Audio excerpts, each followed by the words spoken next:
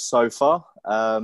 Tonight, we're going to have a chat through the effect COVID-19 has had on teams within software testing. So the effect it's had so far and how we perceive things going forwards, the positives, the negatives, etc. From there, we've got an excellent panel lined up for you this evening. We're going to be hosted by Nicola Martin.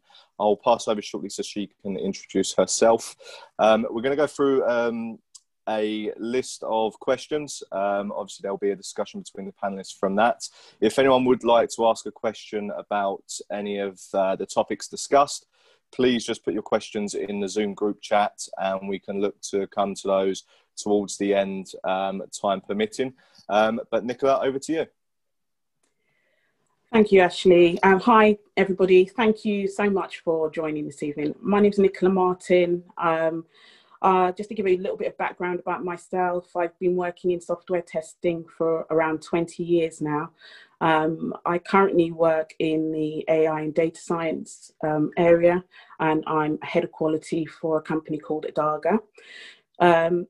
This evening, we're joined by a brilliant panel. I'm going to let everybody introduce themselves individually.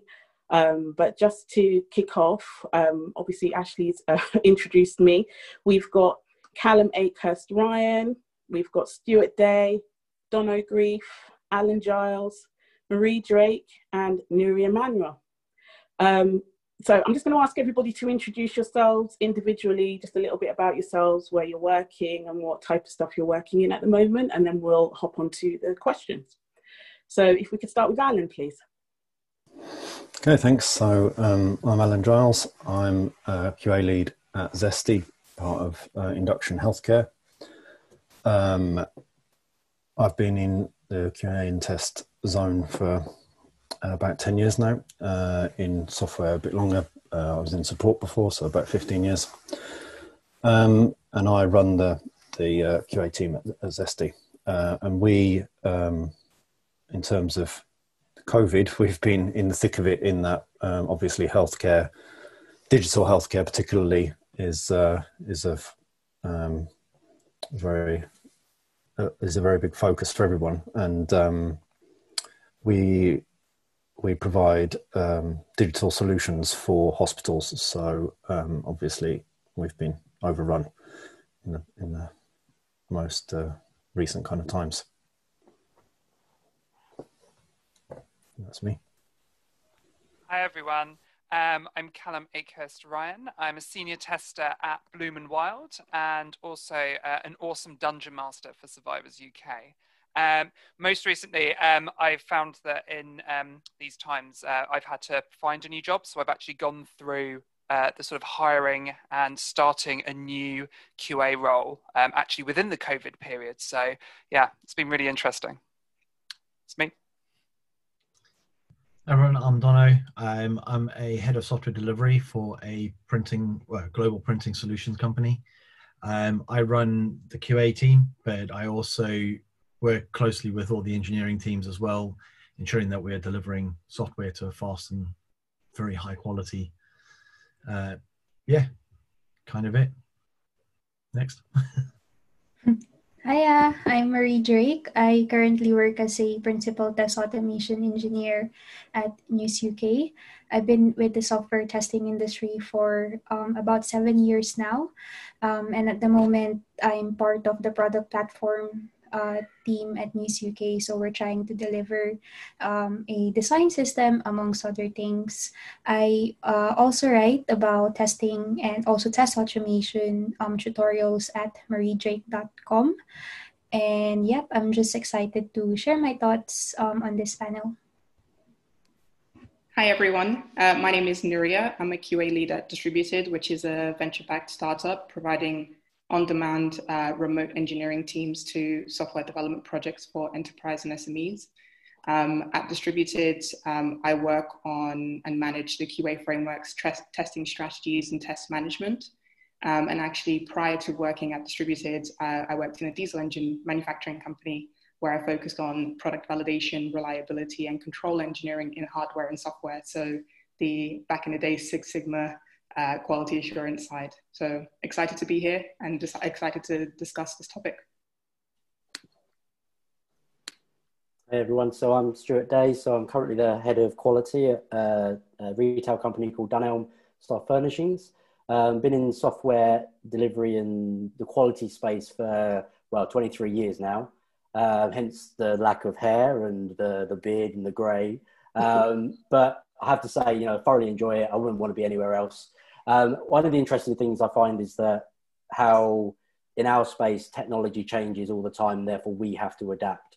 And actually during the COVID times, I think, you know, this is really kind of shone more than ever in terms of ways of working, how we recruit. So many things have been impacted. So it's going to be a really interesting talk.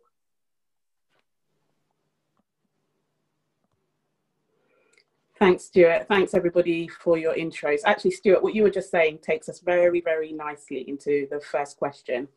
So obviously, the start of lockdown, it's been a massive shock to everybody in the public, and obviously it's been a massive shock to businesses. Are you or any of you, are all of your teams now back in the office, or are you still working remotely? And are you finding it harder or easier than it was when you were in the office? Or, you know, how have you found collaborating? Is that also harder or easier? So yeah, go for Callum. I think Callum wants to go first. Yeah, I can jump in on this. So my main specialism I'm testing with at the moment is exploratory testing. And one of the key outcomes of exploratory testing is really finding information out through the exploring and providing it in a timely manner back to the team. Because my whole team is currently remote and we're not working in the same office yet, and I don't think we will be until next year.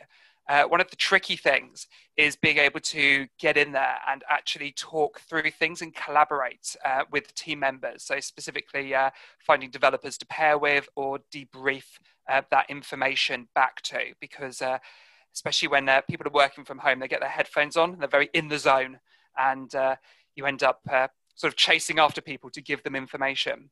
One of the big things that I found out in this time is taking my own ego out of the equation, making sure that just because I found information, it might not be the most important thing to everyone right now.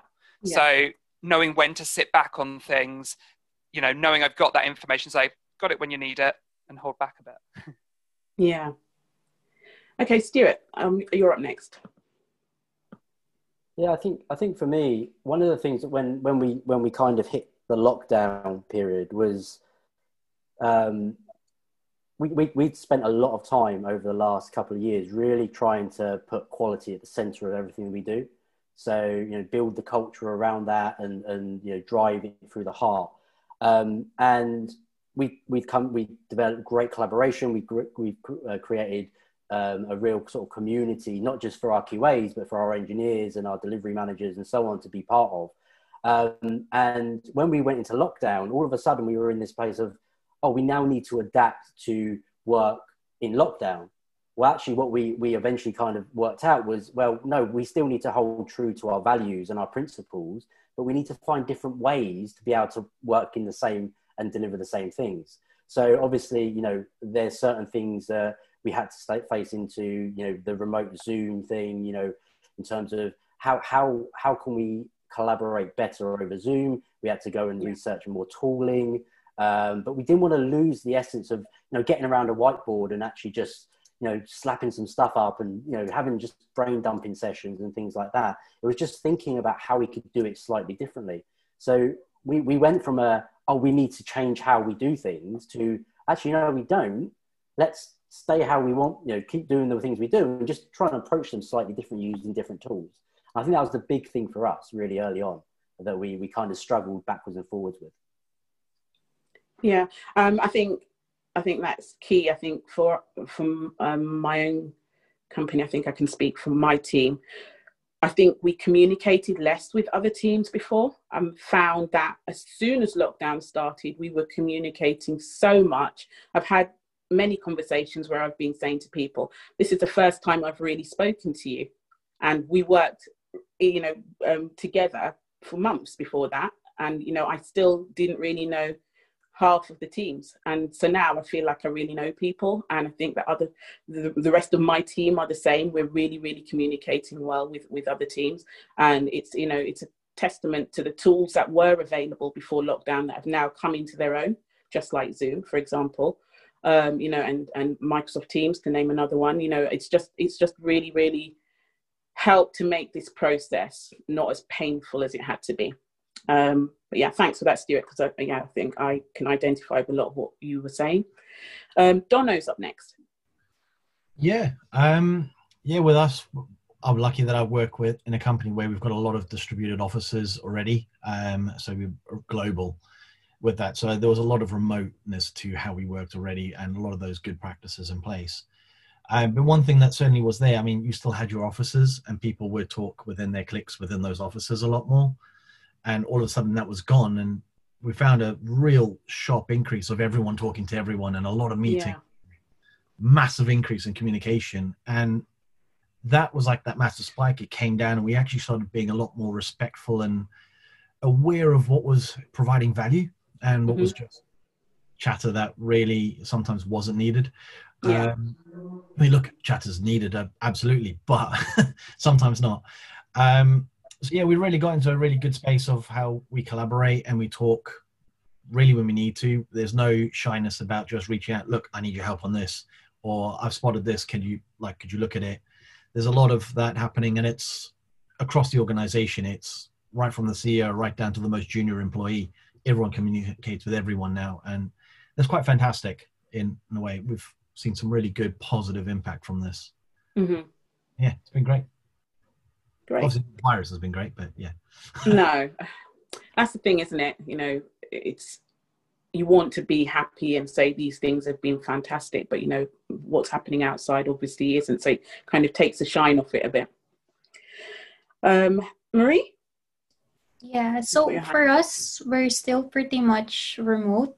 Most of the engineering teams, they're still working remote, but some people, like from the delivery or, you know, the leadership team, who needs to have that like physical direct conversation, especially if they have like wider meetings. Most of them, you know, they've been coming in maybe once or twice a week, but from the engineering side, it's still pretty much, you know, working from home.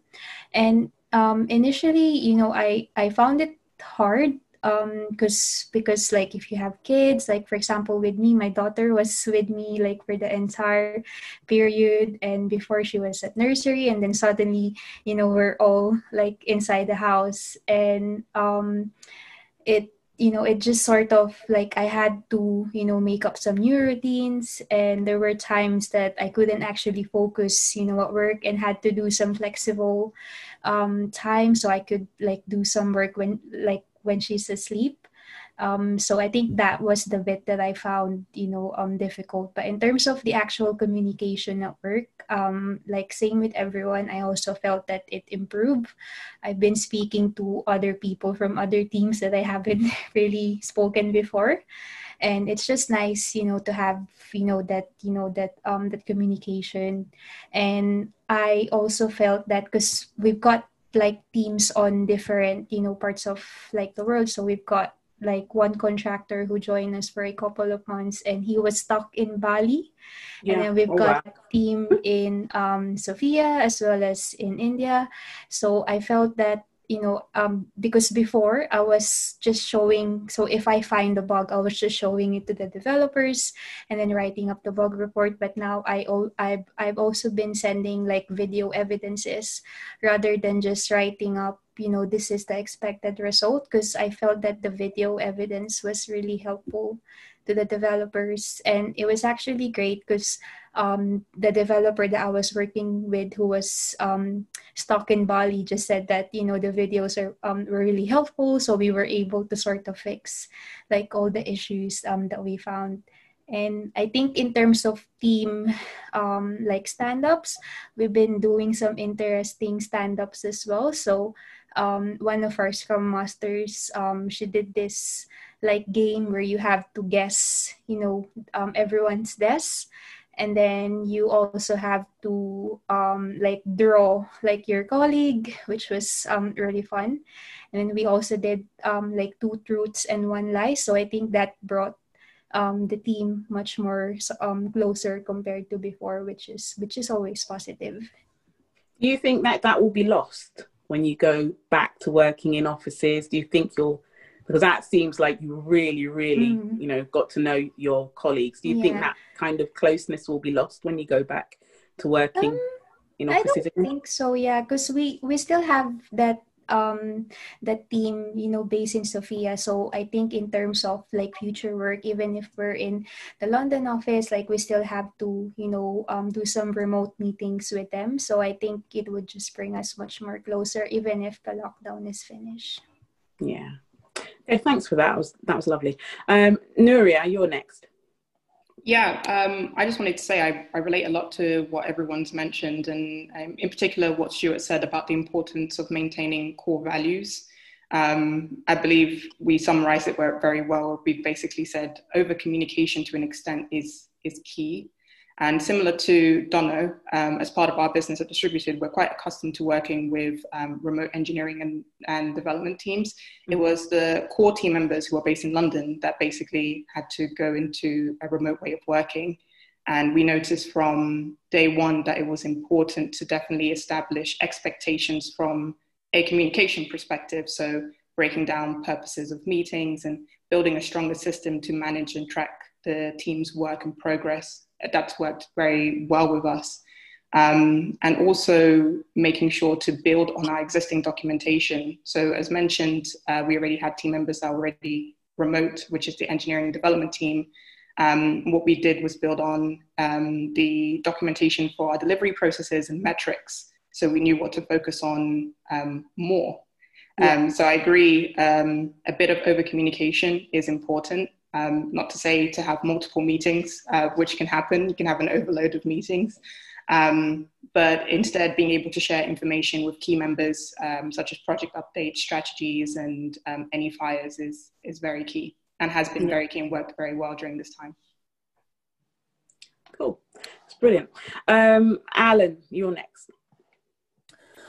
So our case was initially, we went through quite a few different phases. So initially we were highly reactive. So everybody had to suddenly get on top of what was going on, because with our clients being in frontline healthcare, obviously there was a lot of, there's a huge amount of not known and a huge amount of rethinking that was going on in terms of trying to cope with what was going to happen, or what was happening. And then so we became really reactive as a team.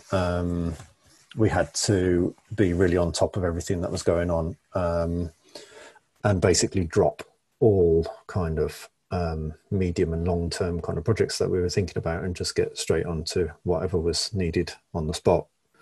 And then we went through another phase where we then had to start getting into less reactive and then more into anticipation of what might happen next. So that was quite an interesting thing, because where the roadmap for 2020 had been a particular, you know, like quite a solid route, it suddenly had to switch. For example, there was one feature kind of system where that was kind of due to go into retirement, and then suddenly that became number one focus for the entire group. So you know, it turned things on its head in lots of ways. And because we were very much, at the one hand, trying to follow what was going on, at the same time also trying to be a step ahead of what might happen next. So that was a really unusual and interesting kind of experience that we went through as a team, because we suddenly had to, instead of saying, well, this is what we're going to do for the next 4 weeks, we had to start saying, this is what we're going to do for the next 4 hours. And that had to keep zigzagging in different directions while we tried to catch up. So was that the same all the way through lockdown, or just at the start? As I say, it was kind of through phases. So we initially went through that kind of highly reactive phase, and then we went more into anticipation to try and second guess what was going to happen. And then when things started to level out more by the end of spring, kind of start of summer, then we started to have a better idea of where things were going to go, and then things started to get a bit more sensible in terms of how the timelines would go. But even now, it's still the case that because it's still not clear what direction things are going to go, the really positive thing to come out of it, to talk of positive things, is that the digitization concept in healthcare has suddenly become, oh, well, we might do it someday, or it's a nice to have. Suddenly it's become, well, we can't actually exist without having non-physical turning up to appointment options. Yeah. We need to switch. And so that's been a really positive aspect that we've been in the thick of. And suddenly it's become, oh, well, here's like this option. Suddenly it's, well, this is a requirement going forward. So actually we've now got quite a big list of requests for all sorts of new features and functionality that we didn't. It was a harder sell before, maybe, let's put it that way, and now it's a lot easier sell when people obviously see the benefit of getting your appointments on your phone, being able to change your appointments yourself with your GP, that, or with your with your dentist, or with your NHS specialists. That's obviously such a you know, in the technical world, that's such a basic thing that's been in the, you know, it's been entirely normal for airlines for 20 years. But to do that with your doctor is still way behind. And so it's actually been a really good boost from our point of view to get us more where we wanted to be. So yeah, that's definitely an upside of how things I guess gone. It's helped now. You probably, as staff, you probably, you know, as a QA team, you probably understand more about the product now than you did before. Yeah, that too. I mean, it's more of a case of having to jump onto it. Appreciation for it, right? Yeah, definitely have to jump on it. Yeah. Callum, you've got your hand up. Is that to say something else with this question, or did you want to be first on the next one? No, I just wanted to jump in just to say, with regards to what Dono and Nuria were talking about, that over-communication side of things and having meetings and knowing when to talk. I'm finding a lot of not just my colleagues, but my friends are getting real burnout from these online talks. Absolutely. There's such a strong psychological impact on being able to see yourself on a screen and not wanting to look at yourself, but also just the... like we're talking more and with more people than ever before, and especially like in the QA side of things, you know, where information is our language. We're having to talk to people a lot more on using tools that are just a bit more alien than normal human contact, and it feels like there's a bigger bar to entry psychologically than just like a quick chat to someone sat next to you. So that's a big part of it as well, just the style of communication we're now using. So I think the other thing to bear in mind, actually, to expand on what you're saying about it being, you know, a massive energy like draw, you know, is that some people are, you know, introvert, and being on camera can be, it's for me, I class myself as introvert, extrovert, and I always think that being on camera and even doing this, after this, I'll need to go and have a rest.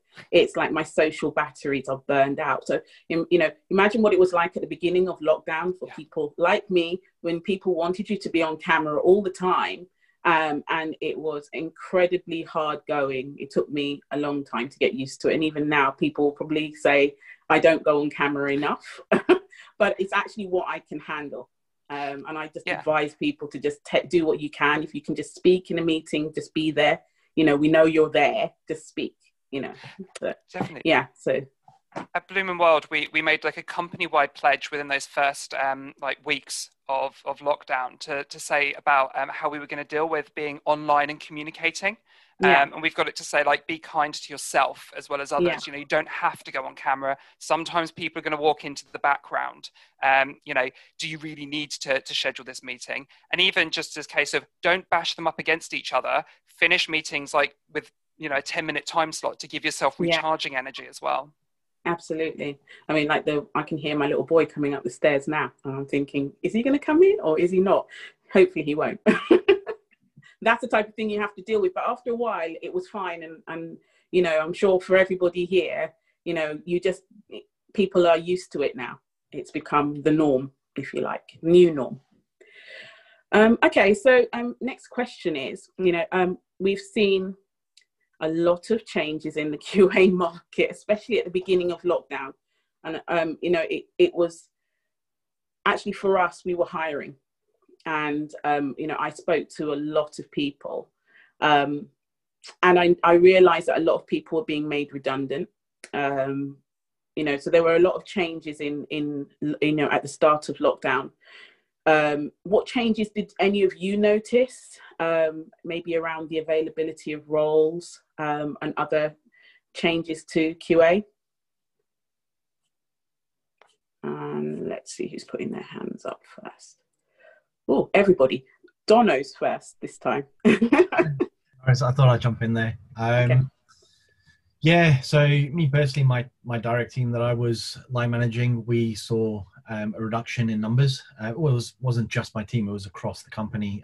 We saw a 30% decrease across the company. And it was more preservation of the company because we were unsure of what this will do affecting the bottom line. There was some stuff that we had to do, and it wasn't just reducing numbers. It was also reducing tooling, reducing costs, trying to pull back wherever we could. So yeah, we definitely had some loss of key engineers and people that we really enjoyed working with, which was sad. But at the same time, I've also seen in the market some really interesting, I personally thought the quality of jobs and how they were advertised got a lot better because they had to be to pull the best people out because the pool was so much wider. Yes. And also the people applying for those jobs had to think about how they market themselves so much better. So you're actually seeing an elevation of everything in that space. The only really bad story I have out of all of that is I was helping a friend who was looking at hiring for a particular niche contract role during the time. And there was a very junior role to come in and just sort of do the manual side of stuff. And she had a person that applied for the role that was like a proper senior, like 3 times the value of the salary that was on offer. And you were like, what the hell's going on here? It's like, I got made redundant. I need a job. I don't care. Yeah. And that was quite sad. I was like, wow, people's value of themselves are like, just, they don't care anymore. They need something. And I actually thought there was a lot of like reactive moves when people were going for roles. And I just kept thinking, if only they could hold out a bit longer, something that's more suited to them will come up. I think I was in my head thinking the market will, you know, it's just a knee-jerk reaction. It will settle in a month or so. But obviously, lockdown went on a lot longer. And so that wasn't the case at all. And I do wonder how those people got on, you know, but it's just the you know, it's just the way that things are. Stuart is up next. Oh, are you still, sorry, carry on. I was just going to reply to that one, just saying I see it as that person will probably move on to somewhere else very soon as they find something else. They may well have, you know, there wasn't just one person. I saw that a lot. Yeah. So, you know, I heard stories as well from other people, and it was just like, wow, I hope that these people don't make mistakes and take permanent jobs that are not for them, because, you know, the worst thing you can do is just keep jumping from job to job, you know. But I get that people were desperate and not sure what was going to happen. And for a little while at the beginning, you know, for the most part, everything went really quiet. And I can imagine that it was worse for contractors than it is for perm. But yeah, the market was very, very up and down at the beginning, and it was just like you were just unable to see where it might go. But we'll come on to more of that later. I think we'll pick that up later. Thanks, Donna. Stuart's next.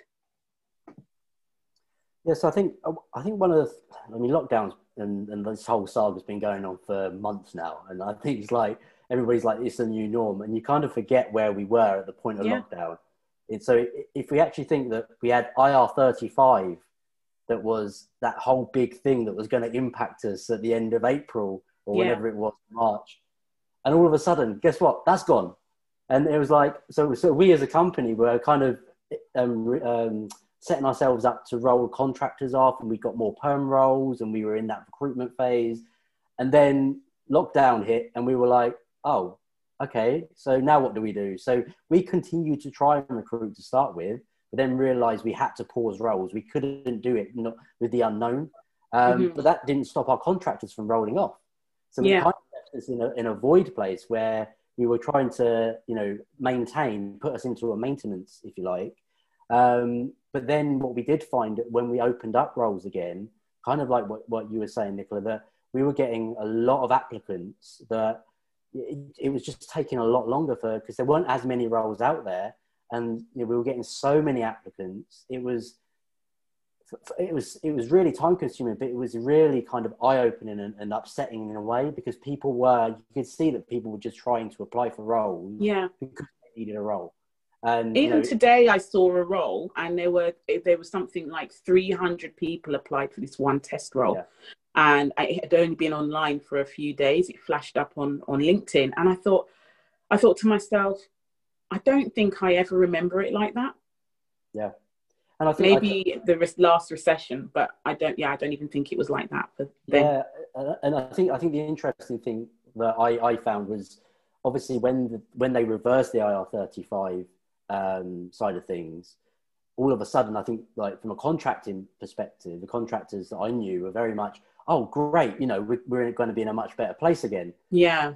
And then suddenly realised they weren't, because the roles weren't there and the companies weren't hiring. So it's been this roller coaster of emotions for so many people. And even if you're not somebody that, I've been very lucky, and my team have been very lucky that we haven't had to lose anybody, and we've continued to hire. But I know people that have been affected, and I'm sure everybody else knows people that have been affected if they haven't themselves. So it plays on your emotions one way or the other. And it's been quite a difficult time. Yeah. Yeah, I know when we were hiring in, I think it was March, I actually got quite emotional after speaking to people. And it was the whole thing was such a, energy drain for me. I just felt like, I don't think I want to do this anymore. I hope I found the right people, because I don't think I can do this again right now. Some of the stories were just so sad, and you could see that people were so desperate. I just couldn't really help anybody. And we had a lot of contractors, for example, applying for permanent roles, and it was very, very, very hard at the beginning. And I know I used to be a contractor. I was a contractor for 11 years. And I just know exactly how they were all feeling. That unknown is just, it's gives you sleepless nights, basically, not knowing what's going to happen. Okay. Next up, I've got Callum again. Right. Is that right? Or am I wrong? Am I reading this list wrong? So I was one of those unfortunate souls that did lose a role during this period. So I can definitely speak to that. And what I can say is, given the sheer number of people that are going for jobs, the anxiety is massive, because suddenly you're so aware of all these people going into like every basic role that's there. And I think the response to that, especially from companies, has either been to create job adverts that now ask for all singing, all dancing, everything, to try and reduce the number of people. We call it the unicorn. Yeah, full-on unicorns. They've got 15 years of Java, 270 years of Groovy. They can do exploratory testing. They can lead a team. They can juggle. They can firewalk. They can do everything. And so you've got, and that might not even be what the role is for. But that's a way of trying to narrow people out. So that heightens your anxiety as well. And then coupled to that, again, just the rejections that are coming through on this mechanized basis, because they're just like, we can't give feedback. No. That amps up your, what you're doing as well. So I really feel for a lot of people in this time that it just really feels like there's just nothing out there, or even if there is stuff out there and there's just too much competition for it, or that companies are just not asking for you. So it can really feel really hard. Like you're saying, people, desperately trying to take things that aren't for them. But there is generally, and this is what I had to tell myself, there's generally a skill shortage, especially for good testers who have that critical analysis thinking, that can do that. Even if you have a niche, if you're like an exploratory tester, you're not a software developer in test, or if you are a software developer in test and you know 3 languages, there are going to be roles out there. It's about like just chilling in some ways. And I know the anxiety makes that hard, but focusing down on these things because the roles are starting to pick up. I was going to say, are you still keeping an eye on the market, even though you've now got yourself a nice job? You know, are you still keeping an eye on the market, or have you just said, thank goodness, and, you know, getting on with it? Yeah, I've kept an eye, and I can start to see that roles are starting to diverge a bit. People are going a bit less unicorn and starting to be a bit more focused on what they want as well. So, you know, if there's another round of lockdown and redundancies and stuff, it might swing to unicorn again. But I had a theory about the whole unicorn thing, and I wondered if it was because the market had become, I'll use the word, saturated with contractors who were potentially going to go into permanent work. You know, first of all, as Stuart was saying, you know, there was the whole IR35 thing. When that wasn't a thing anymore, it was because, you know, we were going into lockdown. Do you think that companies were advertising for unicorns because they thought they could just grab all of these contractors with all of these skills? You know, they may never use half the skills that they're asking for, even if they had them. You know, do you think that's got an element of it, that companies were just seeing an advantage and making a grab? Or, you know, did they genuinely need those skill sets? From my perspective, and I'm happy to dive over to someone that was actually doing hiring, but I've seen a lot in the past where people just, they don't know what they want. Quite a lot of like HR departments get involved in writing these specs, and it is just a case of here's a load of technology, and it's not focused to what a tester or what specific tester they want. Yeah, I mean, I was asking you that because you've been through the process of going for those unicorn jobs, I guess. So if you've spoken to other people, you know, I have, and I know that, you know, companies were asking for outrageous things, you know, but just because they were in that position, that strong position, and they could. Now maybe it's a bit more balanced, but again, you know, just another lockdown, and that might change again, you know, and we'll go back to these, you know, weird and wonderful job descriptions. Okay, thank you, Callum. Nuria, you're next. Yeah, I think a lot of things have been covered in what we're all saying. At Distributed, we were kind of blessed to be in a position, I believe similar to Dono, where we didn't let anyone go, but we were hiring for contractors. And you could just tell, similar to you, Nicola, it was sometimes a little bit devastating to see candidates being burnt out, and they were burnt out before even going into anything. And just the desperation at that stage, you could just see it really affecting people. And it's something that obviously we haven't seen pre-COVID. One thing that I did want to touch upon is the fact that COVID, just from a process perspective in the QA market, I feel like has definitely accelerated the need for just quality with speed. So the speed expectations have suddenly shifted into overdrive while trying to manage costs, therefore driving a balance between faster delivery and also budget for some organizations. And you can just tell. So we work with a lot of different projects and different companies, and you can tell some of the clients that we get in or customers that we get in, that is the focus. It's we need to deliver this fast. So it's been, I would say, exciting in a way, because it's something that we've been focusing on, which is driving a quality first approach, to be able to implement quality processes to fit that customer's particular need. So yeah, I wanted to focus more on the process side of things, and how retrospectives have definitely helped in maintaining a quality bar during this time from an end of projects perspective. Yeah, I mean, I didn't actually have any questions in there about, you know, do you think that maybe, I'm not going to ask you to say your own company, but do you, if you've been paying attention to any other, I think obviously the news is full of issues with systems right now, you know, and obviously it means that people have been doing, you know, companies have been doing that. They have been trying to, you know, drive delivery still whilst we've been in lockdown, still trying to be at the levels they were at before lockdown, and therefore, you know, being able to deliver on time and on budget. But I think that's come with a loss of quality. Obviously it has. We can see that from, you know, Test and Trace website. We can see everything that's in the news at the moment about systems.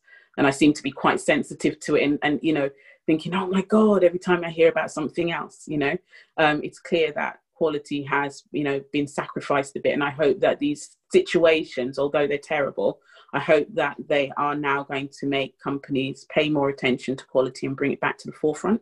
Yeah, what we found is that we were able to go into an opportunity of actually educating companies about quality and the importance of quality when it comes to whatever product delivery that they're trying to achieve.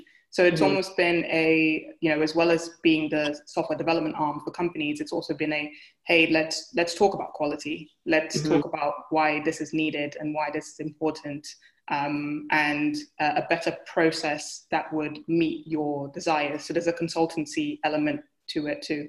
Absolutely, yeah. And that just even if your company wasn't in that you know, on that road to being like a consultancy, I think that's probably what's happening now. A lot of companies are having to pick up that type of work and that approach. I've got thumbs up going crazy on my iPad beneath me. Nuria, thank you very much. I'm going to move on to Marie. She's next.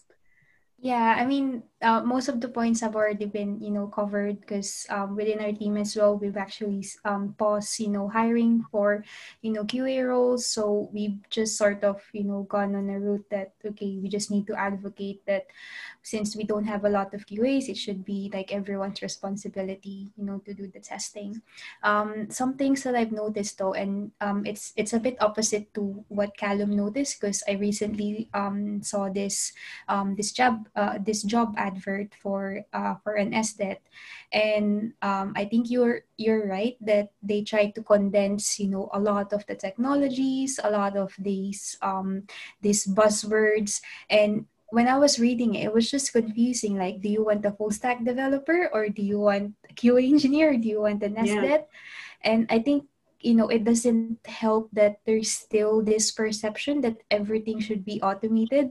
Because one of the key things that actually threw me off on that advert is it says that, oh, everything must be automated. So this is not a job role for people who like to test manually, which I think, you know, that's completely untrue, because there's always a place for people who love to do exploratory testing, and you just can't automate, you know, everything. So I think there's this still misconception that, you know, everything should be automated. And I think maybe, you know, lockdown has also triggered that, because they think that, okay, with automation comes, you know, more speed, and it's just really like, you know, it's there to help, but not to replace, you know, manual testing. I think there's, you know, to back that up 100%, there are, you know, things happening. So like, for example, this meeting is actually partially in, you know, in conjunction with BCS. And BCS Software Testing Group, we're involved in a lot of the discussions around standards, and a lot of the documentation for quality is being updated at the moment. So, and it's purely because of what's happening right now in the world, and, you know, the fact that we've got to focus on new technologies and things like that. So, you know, I'm hoping that with the, you know, with the new updates to standards, people might start to introduce those within their companies again. And, you know, that would give you the basis for and an understanding, and it helps you to communicate things like the fact that you can't automate everything. There are parts of processes for systems that are naturally, you know, by their nature, they're offline processes, for example, or, you know, you won't find, you know, you won't find bugs just by running automation packs every week. Seeing a green light every week on a pack of tests does not mean that you're testing the system and everything's green and passing, you know. And it's you know, if companies have been in the habit of only hiring like software developers in test with more of a leaning towards being developers, I think that's changing as well now. And we're seeing more teams hiring people with more of a QA background. And, you know, that's becoming more prevalent again, I think. And we're looking for more of those analysis skills and being able to do exploratory testing really well, and just being clever about the way you're testing it. It's not it's not just about automation, but automation obviously is key and needed, but it's complementary. That's what I think. Yeah. I hope you're reading LinkedIn. Okay, so who is next in between all the other messages that everyone keeps on sending? So I'm so sorry, I've lost everybody. Alan, I think it's you next. Yeah, I was just going to say that in times of trouble, in times of trauma, that's when, you know, the weakest links kind of fall apart. And that's true in systems, as we've seen so many places crumble under the load. Things like online deliveries, in retail particularly, kind of struggled. So, and I think that same thing, I've seen a lot of interest in performance related roles now. I've seen a lot more interest in education as well, in terms of people wanting to get better au fait with load testing, with performance testing, and companies have suddenly had an interest in that area where they might not have had so much attention to it before.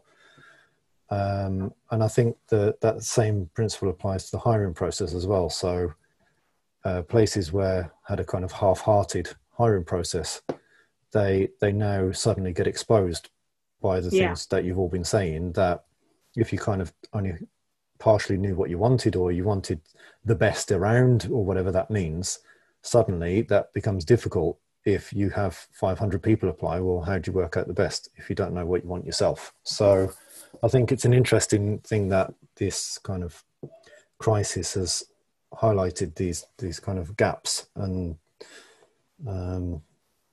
you know, the teams, the organisations who've invested in that kind of thing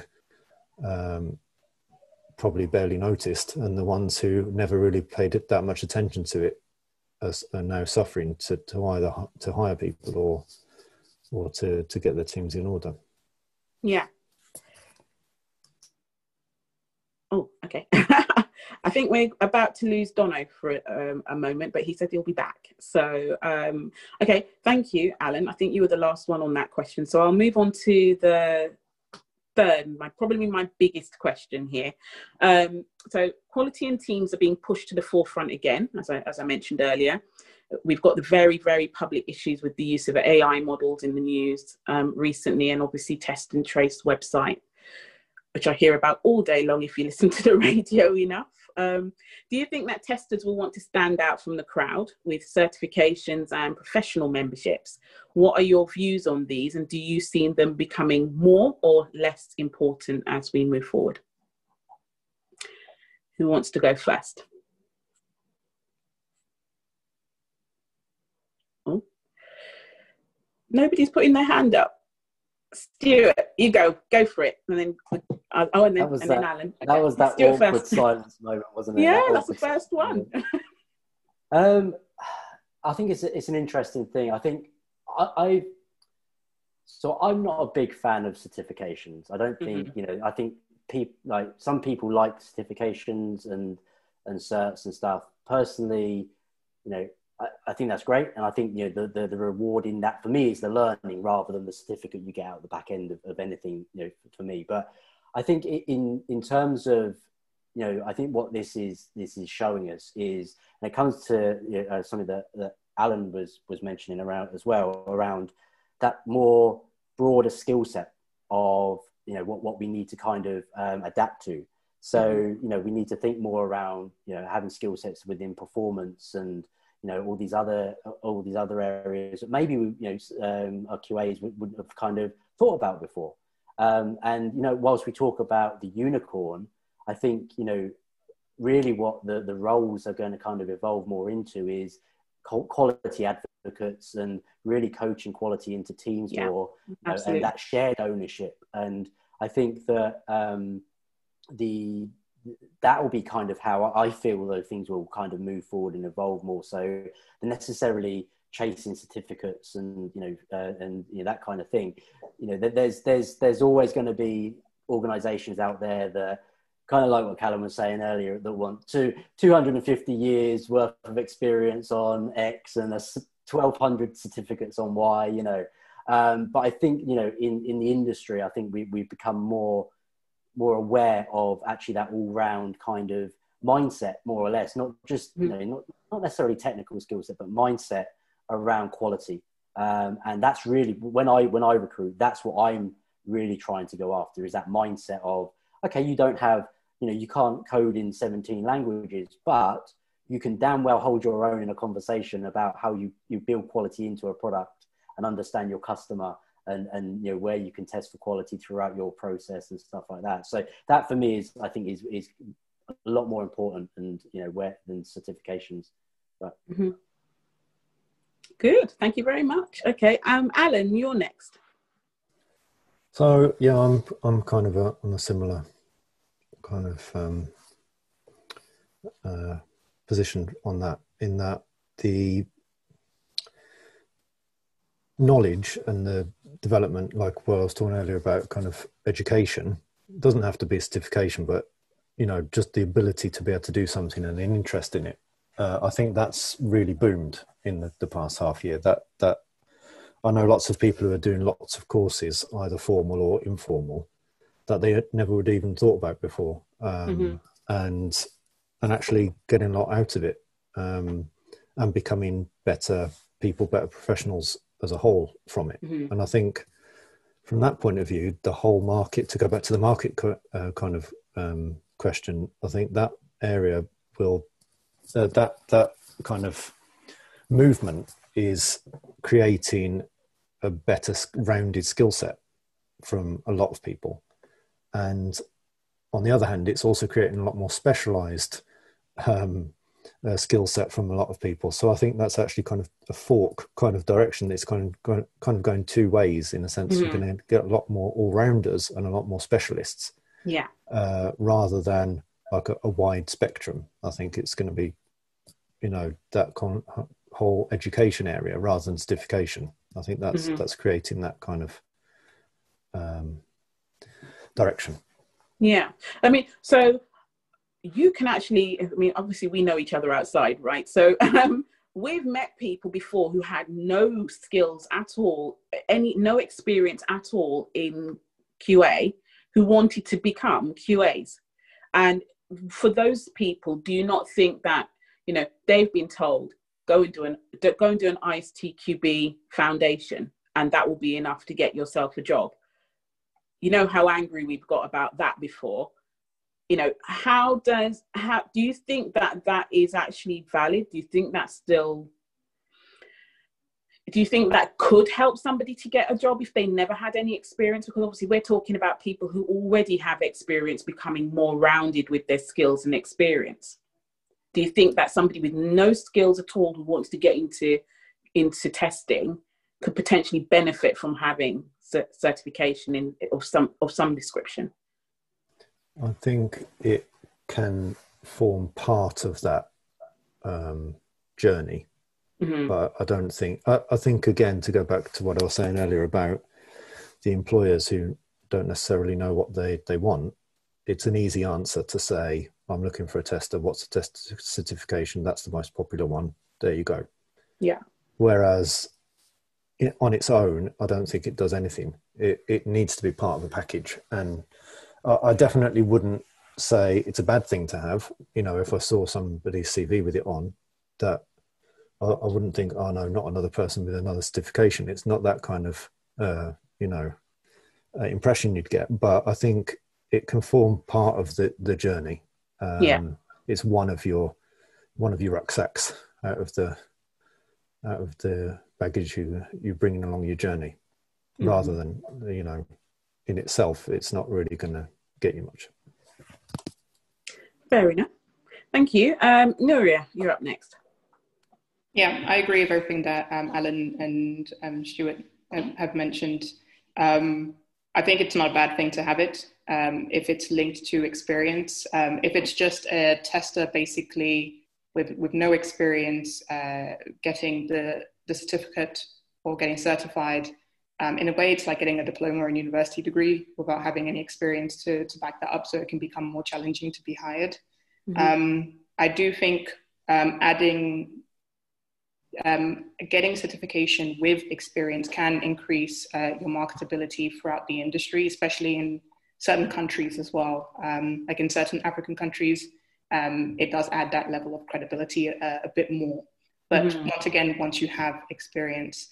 But I'm a strong believer that strong adaptability to market changes, to system changes, software changes, and needs from a skills perspective, and even being customer facing, which I think is very, very important for a QA, to be customer facing and have that experience to work with customers, and having a portfolio that highlights that is just as important, especially during these times. Yeah, I think if you're investing in yourself and you're keeping your training up to date and stuff, I think you can become that all-rounded person that everyone is alluding to. So yeah, definitely, I think you're all right, to be honest. Thank you, Nuria. I've got Marie next. Yeah, I really agree with what Nuria said, about, making sure that you have time to expand your portfolio and things like that. Because I think as a tester or, with any like roles as well, I guess if you want to stand out, like certifications aren't enough. So for example, I recently started blogging, and that alone has given me a lot of opportunities, for example, speaking in this panel, whereas before I wouldn't even do all these things.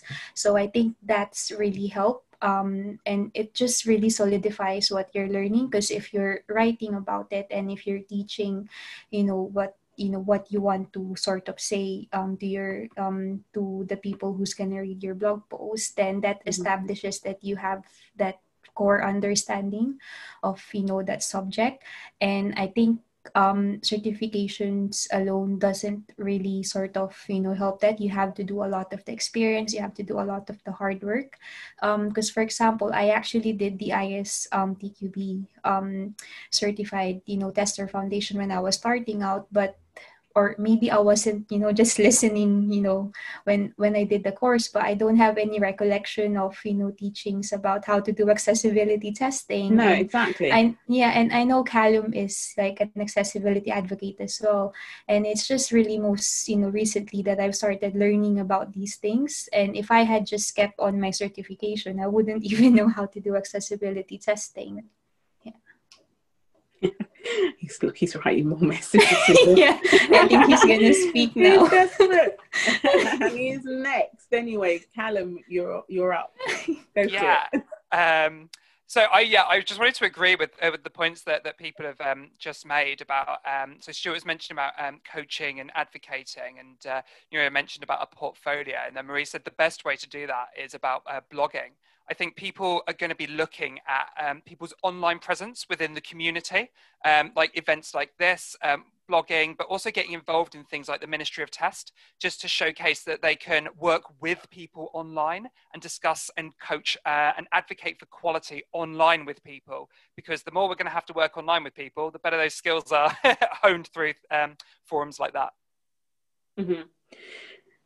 Thank you. Dono. Is he here or? Yeah, daughter's in bed now. You're here. Okay, that's okay. Everyone. I agree with what everyone's saying there, and the only things I'd add. I mean, I did it myself when coming into the testing career back when it was called the ISEB. Yeah, that's exactly what I did. I have to think about that. Yeah, I never found it useful even in that first job. It was completely pointless in what it did. It only told people, I went and I was proactively finding out about testing, and that's what it told me. And you can do that in other ways as well. I personally, in any job ad that I put out there for someone I'm recruiting, I purposely do not ask for certifications, because if you have them, provide them. But I want to know what skills and experience you can bring to the table. That's important, not what you've learned on a textbook. Mm-hmm. So even if I guess this goes out to everybody, but obviously I'm aware that we're spending a lot of time on this one. But even if these certificates and things, because obviously I'm not sure when ISTQB, how often that gets updated, for example. But if it started to include more modern techniques and just more focused on how people are testing now, do you not think that might be of benefit? So like, for example, when people are trying to think about, investing in their people, they might think, well, they can do any like Udemy course or something online, but maybe having something with a bit of oomph, something with a bit more prestige behind them, for clients, that might they might want to look at CVs. Like I worked for a test consultancy. If we were to be put forward for a role, we had internal CVs that had to go to the clients and they had to vet them. And the things that they would want to see were what your qualifications were, and as well as the experience. Do you not think that maybe in some ways they do add a little bit of something to your CV? Or do you really think that because it seems like everybody just seems to think that they're no good, but actually I may be controversial and think that they have their place. I really would like to answer that, because I think it's, I think there is a value. Like I said, I don't ask for it. It's up to the candidate to supply. Yeah, absolutely. And then from there we can have a conversation and how does that relate? Mm-hmm. Just your point on, could it become more valuable if they updated it? I'll take the answer, because this question was actually asked in my ISED course. Oh, right, okay. The guy doing the course. And he answered saying like, well, we could, but how do we cover everyone's way of testing? That would take a year of course, and that's not feasible. And that's why they don't. So I don't think it would be feasible to do that. Mm-hmm. Very interesting. Callum, oh no, who's next? It's Alan. Alan, do you want to say something? And then we've got Callum, and then I'm going to jump on to the last question. I'm just going to make the point that when you go on a course, it's not just about getting the certification, but also about meeting people and networking. And that aspect has totally also flipped on its head for me, that the whole offline networking obviously kind of disappeared temporarily. And as Maria and in my case the same, that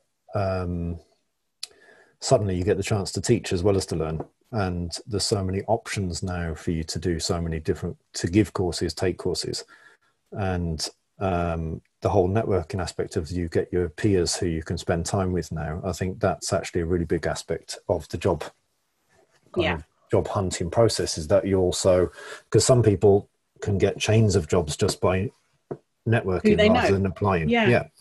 And that's obviously an aspect that you get from taking certifications, as a kind of a byproduct.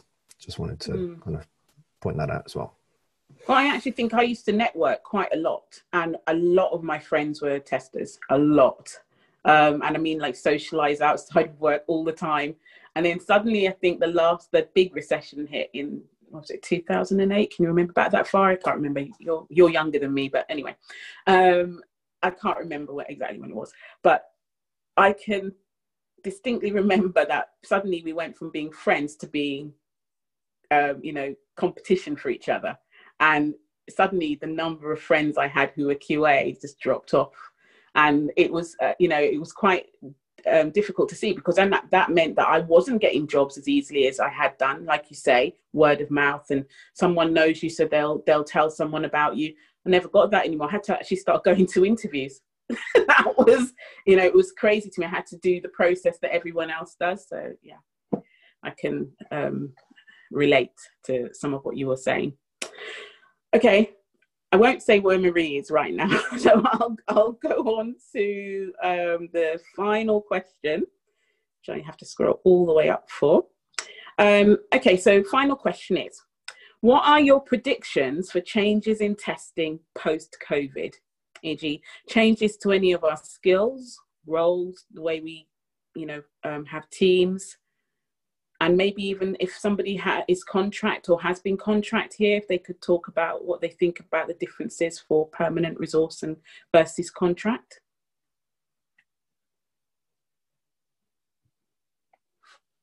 And let's see who's coming up. I can go. Oh, whoa, I've got quite a few people. I think maybe my network's gone a bit funny, but I've got, what's going on here? It's a thumb. I think I think Callum wants to go first. I'm not sure why he's plus one-ing. Callum, it's not Dono. Do you want to go next? Go for it.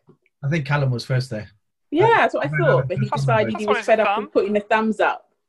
So I really think that in the short term, where we have people that are more devolved, and there's going to be more focus on people working individually from home, there might be a short-term dip in things like collaboration. So those skills where we talk about exploratory testing, which is a lot about finding information and sharing it to people, may well sort of drop off in the short term. And we'll focus a lot more on checking over testing. So we'll have a strong push towards automation, especially for CI/CD, and then even go as far as to look for cheap sort of manual checkers as well for things. So sort of like pushing to, because we've seen that working on camera works. What about offshore testing again? So I think there'll definitely be a strong shift towards software developers in test. And automate everything approaches, and then potentially even like back to the days of waterfall for quality as well. Yes, no, you're not lying. I actually have, maybe not fully waterfall, but I've seen, like, you have Agile, and all those kind of hybrid. Yeah, right. So I think that what's happening is that less Agile, but I think people are taking maybe the better bits of waterfall, like expanding sprints out to not just be 2 weeks now, but to maybe be a month, to allow all the automation that needs to happen, rather than trying to cram it all into 2 weeks, which is, doesn't work for every project. But yeah, I see those type of changes coming. I definitely think maybe we went too far down the road with Agile, and maybe people are trying to roll back a little bit until they get used to it. Yeah. Thanks, Callum. Right, Dono, now it's your turn. Yeah, no worries. Thank you.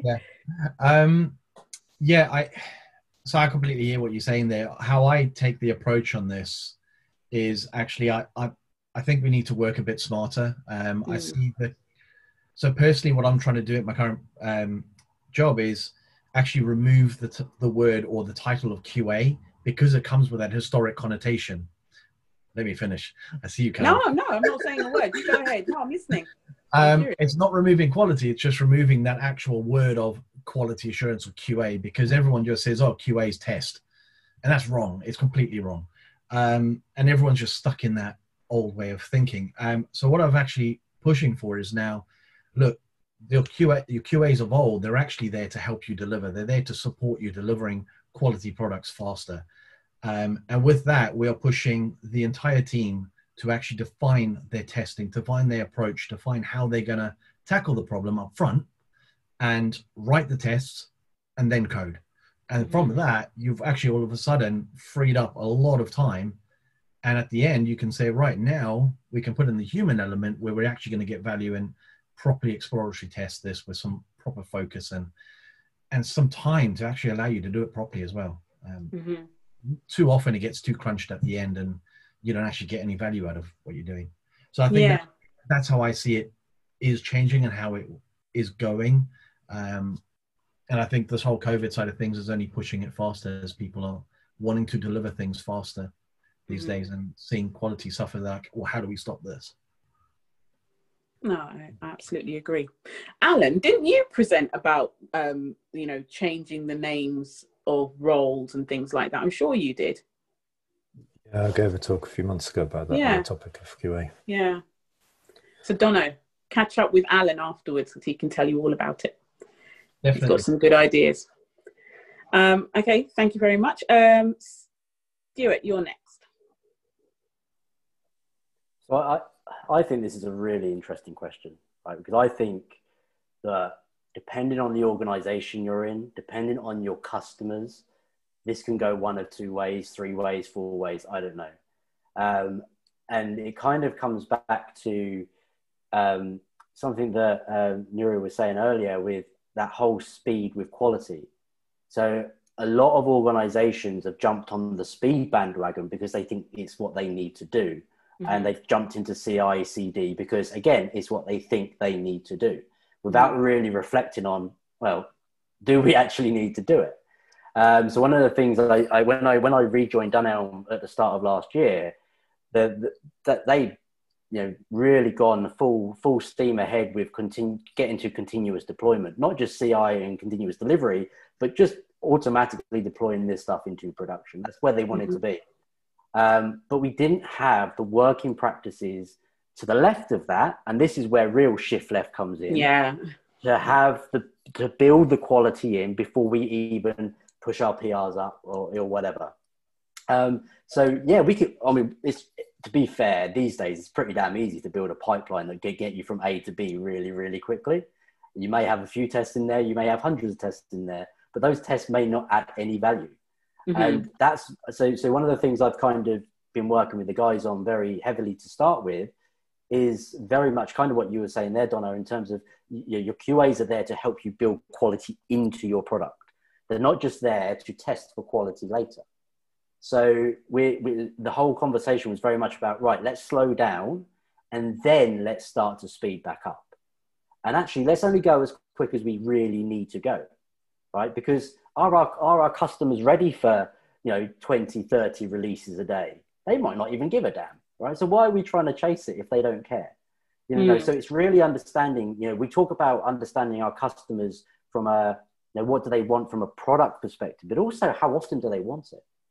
Yeah. And these things will really drive, how we kind of approach, the quality side of things, and where we need to bake that quality in. And for me, it starts with understanding our customer actually at the far right to then feed that back into the far left. Because if we don't understand our customer, then we're kind of blind and, we're very much going to do something wrong. So I think that's for me is where we really need to, organizations really need to take a step back and go, do we really need to be doing this?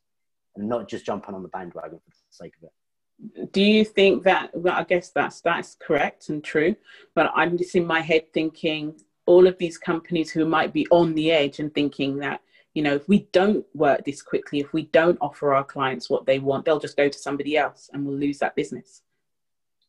Yeah, so I think, and I think in those instances, that's where you really need to understand your customer.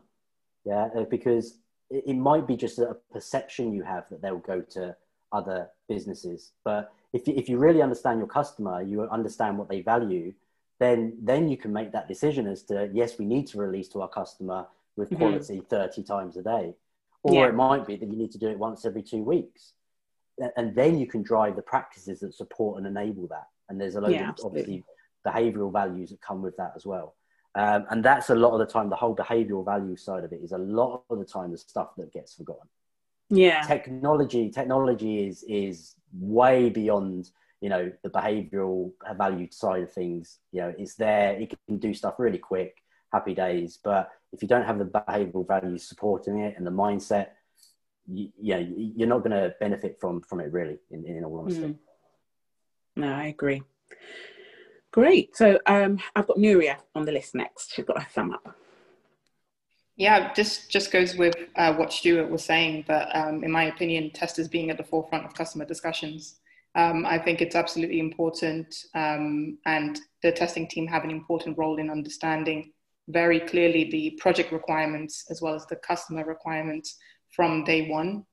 It gives the customer not only confidence in what is being delivered from an expertise perspective, but it also gives the team major confidence in what is actually being produced.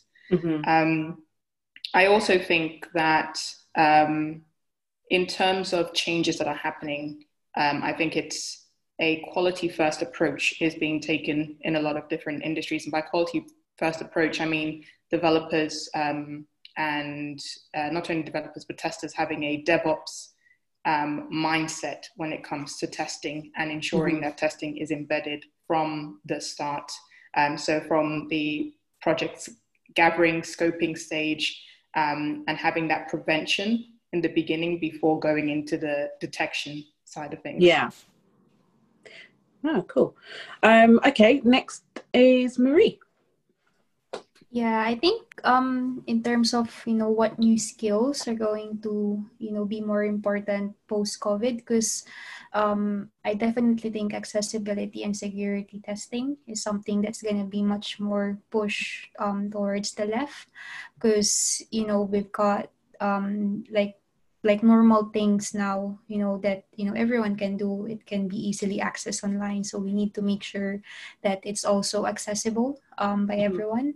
And I think because of, COVID, in my opinion, I think it's put a big emphasis on that, because, for example, if you need to do like groceries or other things, you can just do it online. So I think as testers, we have that responsibility that we need to make sure that it's also accessible, like by everyone. And I've seen a lot of tools that we can now use nowadays, and it's just really making sure that we do it like further up the cycle, rather than thinking of it as an afterthought. That's cool. I think you're the last person. Okay, so we've kind of come to the end of all of our questions. Thank you, everybody. Some fantastic answers, actually, and some really good conversation. I've seen lots and lots and lots of comments and questions. I don't know if anyone can see. I think Callum's been answering some of them. Let me see if I can see any. Bear with me. If possible, as it's at the bottom there, Stephen Now's comment around... Yeah, go for it. Grab one of those. The whole thing of it should be the business analysts taking the customer focus side of things. Yeah. Being customer centric in your role, I think, is incredibly powerful and will really help you to drive quality far more easier than if you don't have it. For example, take it as if you've got, say, a code bug from a code scanner that just says, oh, this would provide this sort of error, but actually for the customer it provides no error, but the whole code that was delivered there provides immense value. Does it matter? No. The customer's happy and the customer's getting value, and that's what's important. So I think having that view of what the customer wants and what the customer values as quality is absolutely important. Yeah, it's very important. Can anyone see, I know Callum's in the chat. Callum, can you see any questions that anyone had? Yeah, so there's a good one here about what's our view on language skill certifications and how you can be a much more effective tester with polyglot reading skills. I mean, I'll jump straight into that if that's cool, to say I find that especially around coding and so on, as a tester, it's good to know enough to be dangerous, to help the team with what's needed, and to be able to maybe help on reviewing like unit tests and integration tests and service level tests, maybe support writing those, and also set your framework up if that's the direction you're going in. Where they're really, really useful is giving you a bit of kudos or a bit of heft when it comes to engaging with and collaborating with the developers on your team. If they can see that you've got technical skills and you've got the oomph to back that up with, that collaboration is going to be a lot more like peer-to-peer as well. So that's like a really good direction to sort of like look at those sort of coding language certifications. Okay. Did anyone else see any questions there? Yeah, I was just going to follow up on that and say, okay. I think that's a really good point in terms of the perception of value of the QA team, that by knowing more languages, by knowing any coding languages, and also understanding your customer and all the other things that are involved in delivering the software product to the end-to-end kind of process, and all of that gets away from what Dono was talking about, the old-fashioned tester who sits in a cupboard and taps on the keys and says, I've done 2,000 tests and 5 of them failed, but I don't know why.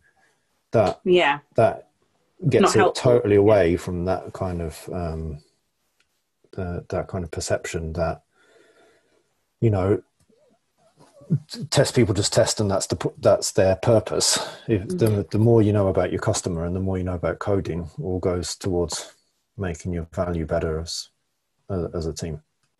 Yeah. No, I agree. We've had a few people who've had to drop off panel-wise. Do we want to try and wrap up for now? So I'm not sure. We could probably go through some of the questions and answer them offline, actually. I'm not sure how we would do that, but we get everyone's details. We could email out answers or something. So there's just I think there's a follow-up question there from Patrick, and that question is, can you go jump into automation testing with no testing experience? Ooh. So I think this is a really interesting question, because there's a lot of discussion around, in the industry around, learning automation. How can I automate? How do I automate? And not enough around why you would automate. Yeah. And a lot of the time we think about the technical capability of doing, coding and doing some automation, rather than why we do it. And actually really understanding where it fits into our practices and, and workflows and stuff like that. And I'm having this conversation with some of my guys in the team at Dunelm right now. And, I'm doing kind of personal development reviews with them. And it's really around, some of them are saying to me, I need to learn automation. So my question back to them is, why? Why do you need to learn automation? Talk to me about why you feel as though you think that's because I'm not telling them they have to. Nobody's telling them they have to. And it's a real kind of concern out there in the industry that they need this. They have to do this. They have to have it, or else they'll be no good to anyone if they apply for something. Exactly. Yeah. But for me, the value really comes in the understanding of why you would automate something, where and when, not just being able to do it. So, just learning, you can absolutely learn automation frameworks and automation checking, or whatever we want to call it, on today or tomorrow or whatever, without having any testing experience, because it's just technology, right? But understanding when and how and why you use it, that's the big thing. And that's the thing that people need to remember. Good answer. I hope that answered your question, the person who posted. Have we got any more that we want to try and answer?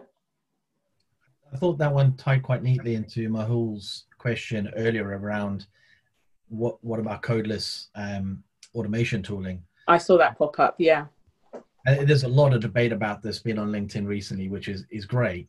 And it comes right back down to why do you need to do it? And making sure that you're clear on the purpose of bringing it in. Mm-hmm. So where I work, yes, I brought in a codeless scripting AI front-end automation. And the reason behind that is, let's get the front end tested with that, because it's easy to maintain and it's costs us less for maintenance, so we can buy time for all the other stuff we need to do. Yeah. That's the purpose. It's not that it's the best tool. It's the best tool to buy me time for my team to do better things. And I think that's a key thing around that, just to back what Stuart was saying. Good. Right.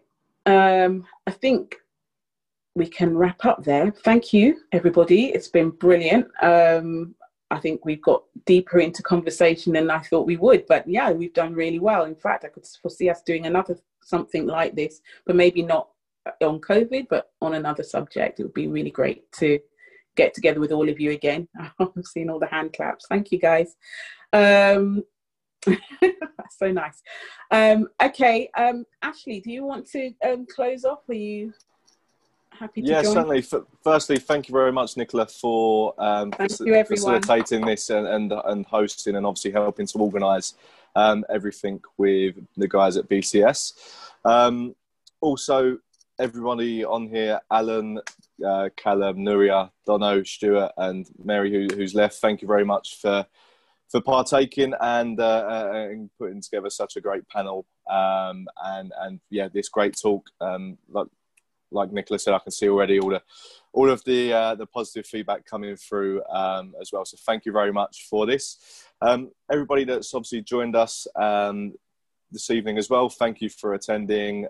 We will send out the recording of this probably tomorrow afternoon. So obviously that's there for you to view back, share as much as you can, And again, any questions, please feel free to reach out, and we can obviously try and get those answered as well. Also, on a personal note, for anyone that's on here as well, if you're looking for any further information on, the current market, any sorts, your personal situation, feel free to reach out to myself. We can set aside some time to have a conversation around the state of the current market. We are seeing positive signs. Things are picking up, and like the guys say, there's changes within the job specs, and now that teams are looking again or able to look again, then there are things that are in the pipeline, and obviously positive signs. So if I can help in any way, I'd be happy to have a conversation with you.